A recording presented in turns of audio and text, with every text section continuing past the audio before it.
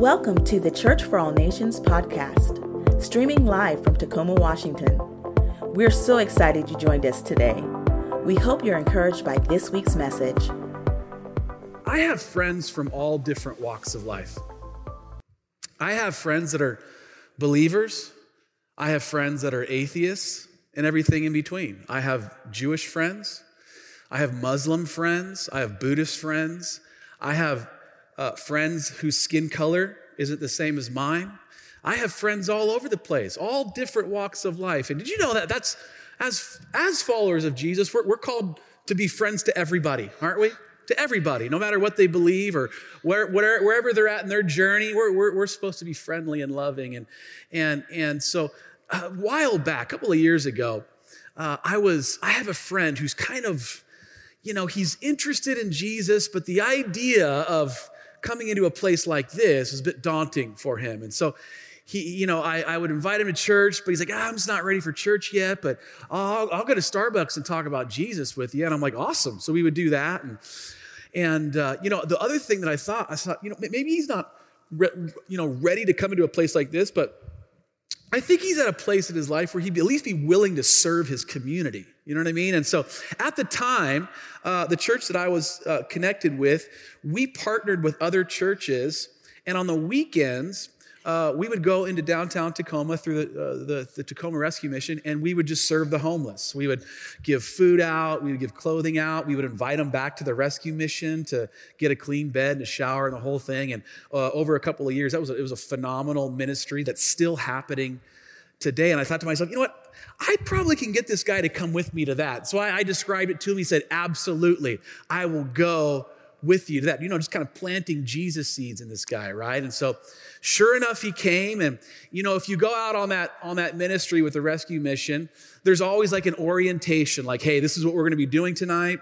This is the part of Tacoma where we're going to be serving.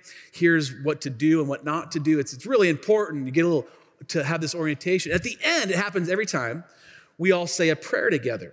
And on this particular evening, a well-meaning gentleman decided he was going to lead the prayer. And so I said, great, and he said, friends, why don't we stand up and all hold hands right now? And I thought to myself, this is not good for my friend. I don't know if that's going to work out. So we all stood up, and there's my buddy, and he's holding other men's hands around this circle. He'd never done that before. And so all of a sudden, this well-meaning believer went into this prayer, and it started with something kind of like this: Dear Heavenly Father, and he got kind of loud like that. He said, Dear Heavenly Father, we thank you for this night where we have the opportunity to serve your children. And tonight, Heavenly Father, we thank you that you washed us in the blood of Jesus, and the blood that spilled down Calvary's hill, down that old rugged cross that you hung on that old tree. And once we were backslidden and lost, but now we've found eternal life in you. And we just want to thank you for that tonight, Lord God. Give us traveling mercies tonight. Would you go with us tonight, Lord, and place a hedge of protection around us? And all of God's children around this circle said, amen. And I thought to myself, that was an awesome prayer, right? But then I had the thought, my friend has no idea what this guy just said. And now I'm going to have to spend the rest of the night, which I'm happy to do, explaining every last detail of that prayer. And so we were driving around in the search and rescue van. He said, what's a hedge of protection, JF? And so we went through all that. And you know what? If you pray like that, keep praying like that. That's totally okay to pray like that. But on the other hand, we need to sometimes understand exactly what we're saying, especially when there's people around us that don't have any background with Jesus or background with the church, because if we're not careful, sometimes this can just turn into Christianese or Christian jargon. And so last week we started this series entitled I Am. We've been looking at the statements that Jesus made about himself in the Gospel of John. And we're going to be in John chapter 6 today. But last week we talked about where Jesus says, I am the light of the world. Now, if we're not careful, that can just become Christian church jargon, where we can just kind of pray that out. Lord, we're reminded that you're the light of the world. And is that statement true? Of course. But can you describe that to somebody? And so last week we unpacked, what does it look like when Jesus says, I am the light of the world, and how does that relate to us? Today we're going to be talking about where in John chapter 6, verse 35, he refers to himself as the bread of life. Lord, I'm thankful that you're the bread of life. Well, what does that mean? I want to unpack that a little bit today. John chapter 6, if you have your Bibles, turn there. If not, it's always on the screens. Verse 35, then Jesus declared, I am the bread of life. Whoever comes to me will never go hungry, and whoever believes in me will never be thirsty. This picture of Jesus as the bread of life is found in multiple places in the Gospels. It was a significant image. In fact, this picture of Jesus as the bread of life mattered so much to God that he actually had Jesus be born in Bethlehem. And the name, the word Bethlehem, actually translates to house of bread or bakery. Like, how intentional is that? House of Bethlehem, the bakery. It mattered that much to God. So what was Jesus really communicating here when he called himself the bread of life? You know, for the last 30 years, this church was pastored by Pastor Bill Wolfson, who did a phenomenal job. And most of you know that Pastor Bill is Jewish. Did you know that? Jewish man. And so due to that, he valued and taught the Jewish traditions, the feasts, everything pertaining to who Jesus was as a Jew. So he would have, and I know he would have because I've talked to him about it before, he would have taught you the significance of the unleavened bread or the bread without yeast and how it symbolized one without sin. What does yeast do to dough? Rises, or it puffs it up. That loaf of bread in your kitchen today that you made toast with, how did it get that way? Well, yeast was actually added to the bread. So the yeast is removed as a symbol of humility. The yeast is removed from the bread. It makes it unleavened, and it symbolizes sinlessness. So when Jesus refers to himself as the bread of life, he was saying symbolically, I am without sin. When Jesus says, I'm the bread of life, what he was symbolically saying, we talked about last week how rabbis, they can teach and communicate in ways where they don't even have to use words. Really cool. And this is how Jesus taught. He says, I'm the bread of life. He's communicating that he is one without sin, that he is one who is full of humility. He is one who comes as a servant, and he's one that we should model. But I'm just scratching the surface of what Jesus means when he says that. I want to give you today, if you're taking notes, just a few thoughts on how Jesus as the symbol of the bread of life relates to our own lives today. Can I do that? So here's the first one. Write this down. The bread as a sign. Write that down. The bread as a sign. I want to give you some context as to what just happened when Jesus makes this statement that we just read, referring him to as the bread of life. If you look in John 6, Jesus has just done this incredible miracle or sign where he gets these 2 little fish and 5 loaves of bread from this little boy, and he miraculously multiplies this little lunch, and he's able to feed the 5,000 people that are there. In fact, many theologians believe it was times 4. It would have been 20,000 people are there to hear. They're hungry, and Jesus performs this miracle, and he feeds every last one of them to the point where there's leftovers. Don't you love that when there's leftovers at a meal you get to take home? This is who Jesus is and was. He's like, here's some leftovers, just so you won't go physically hungry, right? So this takes place. Now look at John chapter 6, verse 14 through 15. I've got a lot of text here, so stick with me. We're going to read through it a little bit. After the people saw the sign Jesus performed, they began to say, surely this is the prophet who is to come into the world. Now watch this. Jesus, knowing that they intended to come and make him king by force, withdrew again to a mountain by himself. So the Bible says that Jesus went away from the crowd because he knew that the crowd would end up trying to force him into the way they wanted his leadership to look like. And Jesus goes, nope, and he bails, takes off. And maybe you're here today and you don't feel Jesus in your life right now because you've been trying to insert him into your ways, into your plans, into your conveniency. And you're like, why don't I hear you, God? And he's saying, listen, I came for you, but I didn't come for your ways or your plans or your conveniency, because my ways are not your ways, right? But your ways can become my ways. That's how this works. Jesus said, come and follow me. And this crowd isn't understanding. Jesus pulls this rabbit out of a hat. I mean, think about that miracle. 20,000 people fed. It's like, look at this. And the crowd goes, he's a prophet. Let's make him our king. That's what we're going to do. Did you see that? The thing with the food? Wait till that hits social media. We're going to be the biggest deal in town, man. Woohoo! And Jesus never intended to establish an earthly kingdom. So let's get back to this story. So Jesus, he retreats.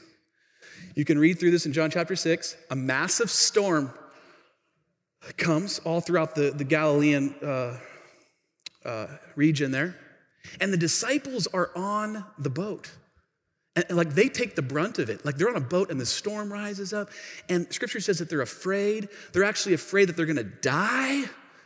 And all of a sudden they look out. And here comes Jesus walking across the water. And scripture says that they're so afraid, they don't even recognize him. They say, is that a ghost? What is that? Not only we are in a storm, now there's a ghost coming for us. Their fear kept them from actually recognizing Jesus coming right for them to save them. And there's been times in my own life where I was going through a storm. And in that storm, I completely forgot everything that Jesus had done for me in the past. In that storm, there was moments where I just completely forgot about how he had always gotten me out of other storms in my life. I just threw it right out. Due to my fear, I couldn't even recognize that Jesus was standing right there with me in the middle of my storm. I allowed myself to believe that he was gone. Where are you, Jesus? I sure could use your help right now. Where are you at? I'm standing right next to you, son. There's times where we can completely miss him and not recognize due to fear. And so, sure enough, he calms the storm. The storm's over. The disciples are like, we're good now? All the people in the region, they get through the storm, and now they're on the other side of the shore with the disciples.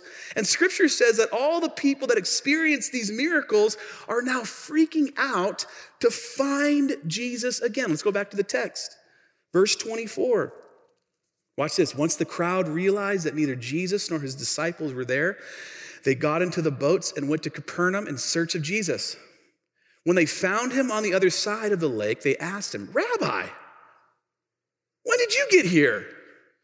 Jesus answered, watch this. Jesus answered, "Very truly I tell you, you are looking for me, not because you saw the signs I performed, but because you ate the loaves and had your fill. Do not work for food that spoils, but for food that endures to eternal life, which the Son of Man will give you." Jesus, in this moment, he's so frustrated because he knew that they weren't actually seeking him, they were seeking more signs. Jesus, fish in the loaves, can you do that one again? Jesus, I read somewhere, I saw on Facebook that you've got a party trick where you turn water into wine and it's good wine, like the good stuff. I got a thing I'm doing tonight. Can you come do that for my party? And Jesus realizes this. He realizes that they're not seeking after him. They're seeking after the temporal.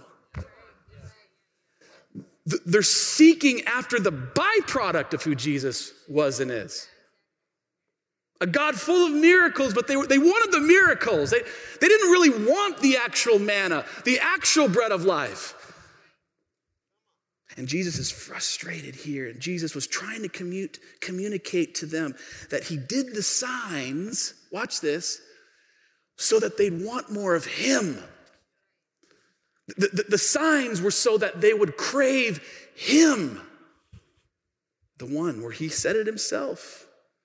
Take this bread of life. Take me, and you'll never go hungry again.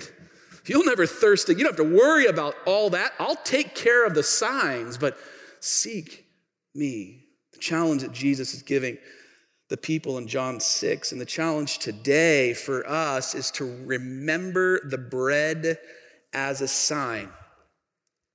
Meaning the times of your fear and the times of your confusion, remember everything that he's done for you in the past and dwell on those memories, because it will always drive you back to who he really is in your life. We are human, we are carnal, we are broken, and we can lose sight of truth just like that. So you have to remember him. You have to remember the bread as a sign of who he is. My daughter, Israel, she's at that age where we're praying together and we're reading Bible stories together, and I'm explaining, deep theology with her. Not too deep, but, And a while back, it was time to go to bed, and we had this routine where I'll tell you one thing that she likes. This is a rabbit trail, so I don't want to waste your time. But she likes me when I take she called it, "Do the egg, Dad." I'm like, okay. So do this with your kids. Just take your hand and like a fist and do this on their forehead, and then do this down their face. Do it like 3 times, and they'll be asleep in like 5 minutes. "Dad, do the egg thing." Okay. Whoa, She loves that. So we do that. We do the egg thing, and it's fun. But a while back, it was time to go to bed, and I was praying with her.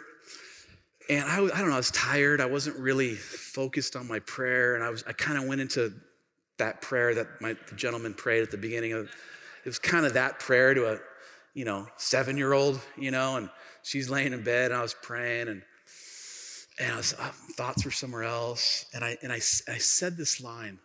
I said, "And God, I just want more of your presence." And I was real sincere like that. I just said, "God, I want more of your presence. In Jesus' name, amen." Right? We hugged and kissed. And I walked out, and I was getting ready to turn the light off. And she said, "Dad?" I said, "Yes." She said, "I want his presence too." just like that. She was like, I want his presence too. And like in that moment, like it was just like, I'm such a great parent. I am such a great parent. I'm doing so good, you know? He wants his presence. Next morning, scrambling eggs, and Izzy says, Dad, you know, last night we prayed, you know, I want his presence. You know where I'm going with this. I want his presence. And I said, well, honey, you know what Scripture says, where 2 or 3 are gathered in his name, there he is. And I said, well, his presence is here. And she said, where? I said, it's here. And she's like, well, I want to get the presents. Like, when am I getting the And in that moment, I thought to myself, okay. She's talking about presents from Toys R Us, you know? And I was like, oh, man, okay. We gotta talk through this whole time. I'm thinking she wanted the Holy Spirit and his presence, and she wanted something else. Which leads me to my second thought, and that is the bread as a sustainer. So the bread as a sign, but let's take it a step further. The bread as a sustainer. Jesus was trying to get the people to understand how his presence was so much more powerful than his presence, than his signs. And they still are not getting it. When am I getting the presents, Dad? Let's go back to the text, verse 28. Then they asked him, here it is. What must we do to do the works God requires? Now, Jesus, guys, read between the lines when you're reading the scriptures. Like, he's got to be frustrated at this point. This is like strike 3. He says, Jesus answered, the work of God is this, to, say it. The work of God is to believe, which translates to trust in the one he has sent. So they asked him,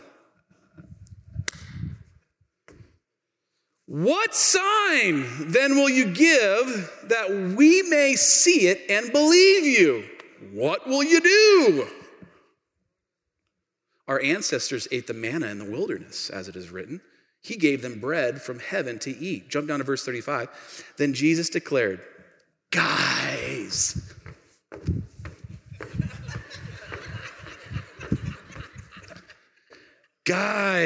I am the bread of life. Whoever comes to me will never go hungry, and whoever believes in me will never go thirsty. But as I told you, you have seen me, and you still do not believe. You see, the signs and the presence cannot sustain us. But his Holy Spirit,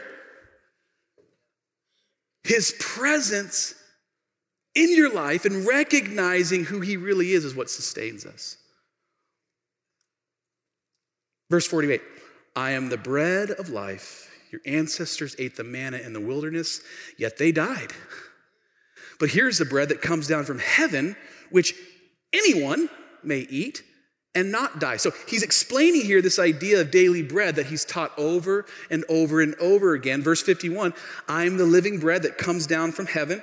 Whoever eats this bread will live forever. This bread is my flesh, which I will give for the life of the world.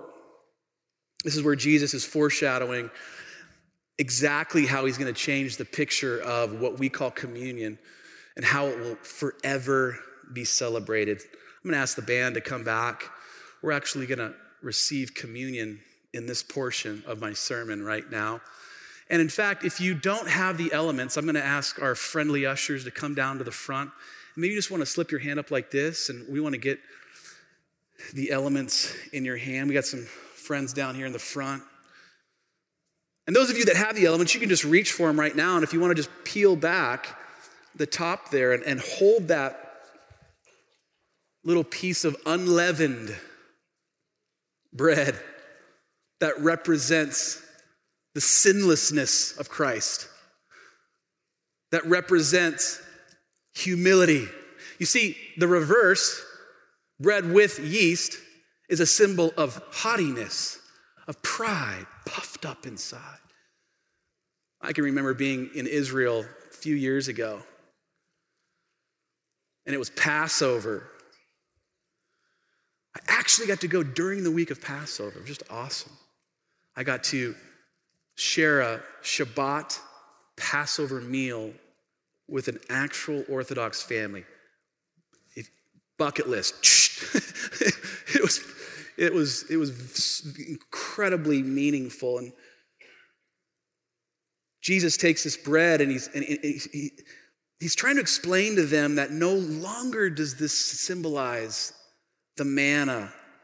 In fact, I am the one who is going to sustain you. And they don't understand this.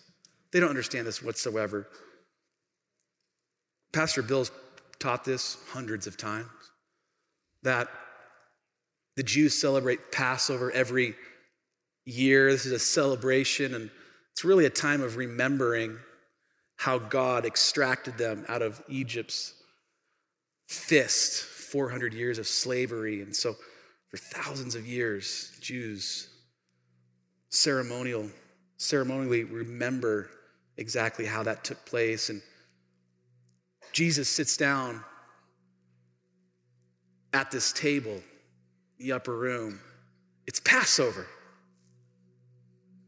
And his disciples have seen the signs. They've experienced the healings. They've listened to the greatest teachings that they'd ever heard. They think Jesus is a rock star. They are hanging on every one of his words. If they don't understand, they beg him to please explain it again, Jesus. So Jesus' pupils, so here they are at this table, this Passover table. And there's some bread that's connected to the Passover. And there's a cup. In fact, there's several cups, each symbolizing something connected to Passover. So the disciples are thinking that they're sitting down to one of the many Passover meals that they've already been a part of throughout their life. They know what he's going to say. They know how to tilt it. They know how to break it. They know how to, all of these things. They already know where he's going with it because it's Passover and they're with their pastor. And Jesus does something so different and significant. You see, during Passover, that bread represented the manna that sustained the Jews in the wilderness. And I can't get into all of those details right now, but God literally every day would feed the children of Israel through the bread. And so they take that bread during Passover. It's going to happen again, coming up here shortly. They take the bread and they go, thank you, God, for sustaining us in the wilderness. Every time we eat this bread, we remember how you took us out of Egypt. You rescued our forefathers. Thank you that we can be on and on and on and on. And then like I just alluded to, that there was a couple different cups that represented different things. And all had meaning connected to the Passover. Religious formalities. All good ones, by the way. And Jesus changes everything in this moment. 1 Corinthians chapter 11, verse 23, the Apostle Paul writes, "For I pass on to you what I received from the Lord himself. On the night when he was betrayed, the Lord Jesus took some bread and he gave thanks to God for it." So they're like, we remember this part. He's doing everything the way it's supposed to be done up until this point. Then he broke it in pieces and said, Now think about this. I don't know, maybe who would be the guy? Maybe Peter? I bet Peter's playing on his iPhone maybe, He's like, I already know we're going to go at this part, All right. And then all of a sudden, Jesus says something that probably is partly what got him killed. He says, this is my body. Wait, hey, John, wait a second. This is my body, which is given for you. Do this to remember me. I can only imagine, hey, Judas, that's not the way this goes. The bread represents the manna, and he just referred to it as his body. We're going to get in trouble for this. In that moment, Jesus was saying, no, this doesn't represent that anymore. This represents me. This represents what will truly sustain you. Father, we thank you for the bread that sustained our ancestors in the wilderness. But Father, you sent me to take this a step further. Because these people, 2,000 years later plus in Tacoma, Washington, Church for All Nations, the signs will not sustain them. I will sustain them. So I'm doing this. I'm putting my life on the line, knowing that I'm going to the grave because of connected to the statement that I'm making, right? It's that important. And so that is Jesus, the bread of life. Come on, let's just take that bread, just raise it up in the air like this, even symbolically like he did. Just take your fingers and just break it in half, just as a symbol of his broken body for you and for me. I'm reminded because of his broken body, what he endured for you and for me, how at any moment he could have had a legion of angels arrive on the scene and extract him out and drop a bomb on Israel just to show them. He took it all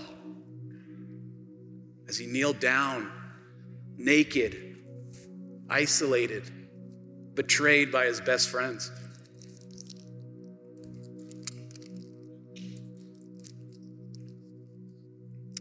I remember, because of what Jesus did, his broken body for us, because of that, every broken area of our lives can be mended and put back together. Come on, let's just raise the bread and give him thanks for it right now. Lord, I thank you. We thank you for your broken body. We thank you that you are the bread of life. We thank you that you came not only to save our broken spirits, our lost souls, but you came to heal us. Right now, in this room, if you need a healing of some kind in your life, maybe it's your marriage, maybe you walked in here today and you don't even know your spouse is in some other dude's bed right now. You don't know where she's at. You walked in here, you're dealing with sickness, you're dealing with brokenness, betrayal. I want you to lift that up and just receive your healing right now. Lord, heal us. It's because of what you did. We don't have access to this healing that I'm talking about without you doing what you did. So we remember what you did for us as those Roman centurions ripped to shreds your back, beaten, bloodied, hanging on that cross. It's important for us to visualize how graphic it was. Don't not look at it. Lord, we thank you for what you did, and we honor you, and we do what you told us to do, to remember. That's what we do. In Jesus' name, come on, let's take the bread together.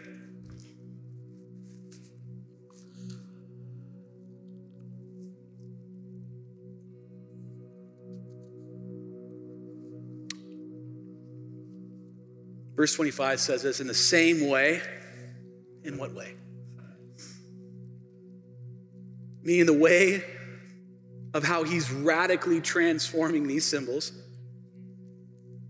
In the same way, he took the cup of wine after supper, which had a whole lot of meaning that it was after the supper. So maybe they're like, well, maybe he's going to get back on track and we won't all be arrested for blasphemy, right? No, he just, he goes yard on this one. He says this cup is the new covenant between God and his people, an agreement confirmed. Here it is. This is wacky talk right now. An agreement confirmed with my blood. Do this to remember me as often as you drink it. You see, there was an old covenant, meaning a promise between man and God. And the promise was, I will forgive your sins, but blood must be shed. So the Jewish people over and over would have to make sacrifices of animals, bloodshed, the temple, over and over and over and over again. And Jesus says, that's enough of that. I got a new promise between me and my Father, and it's gonna be one last lamb slaughtered.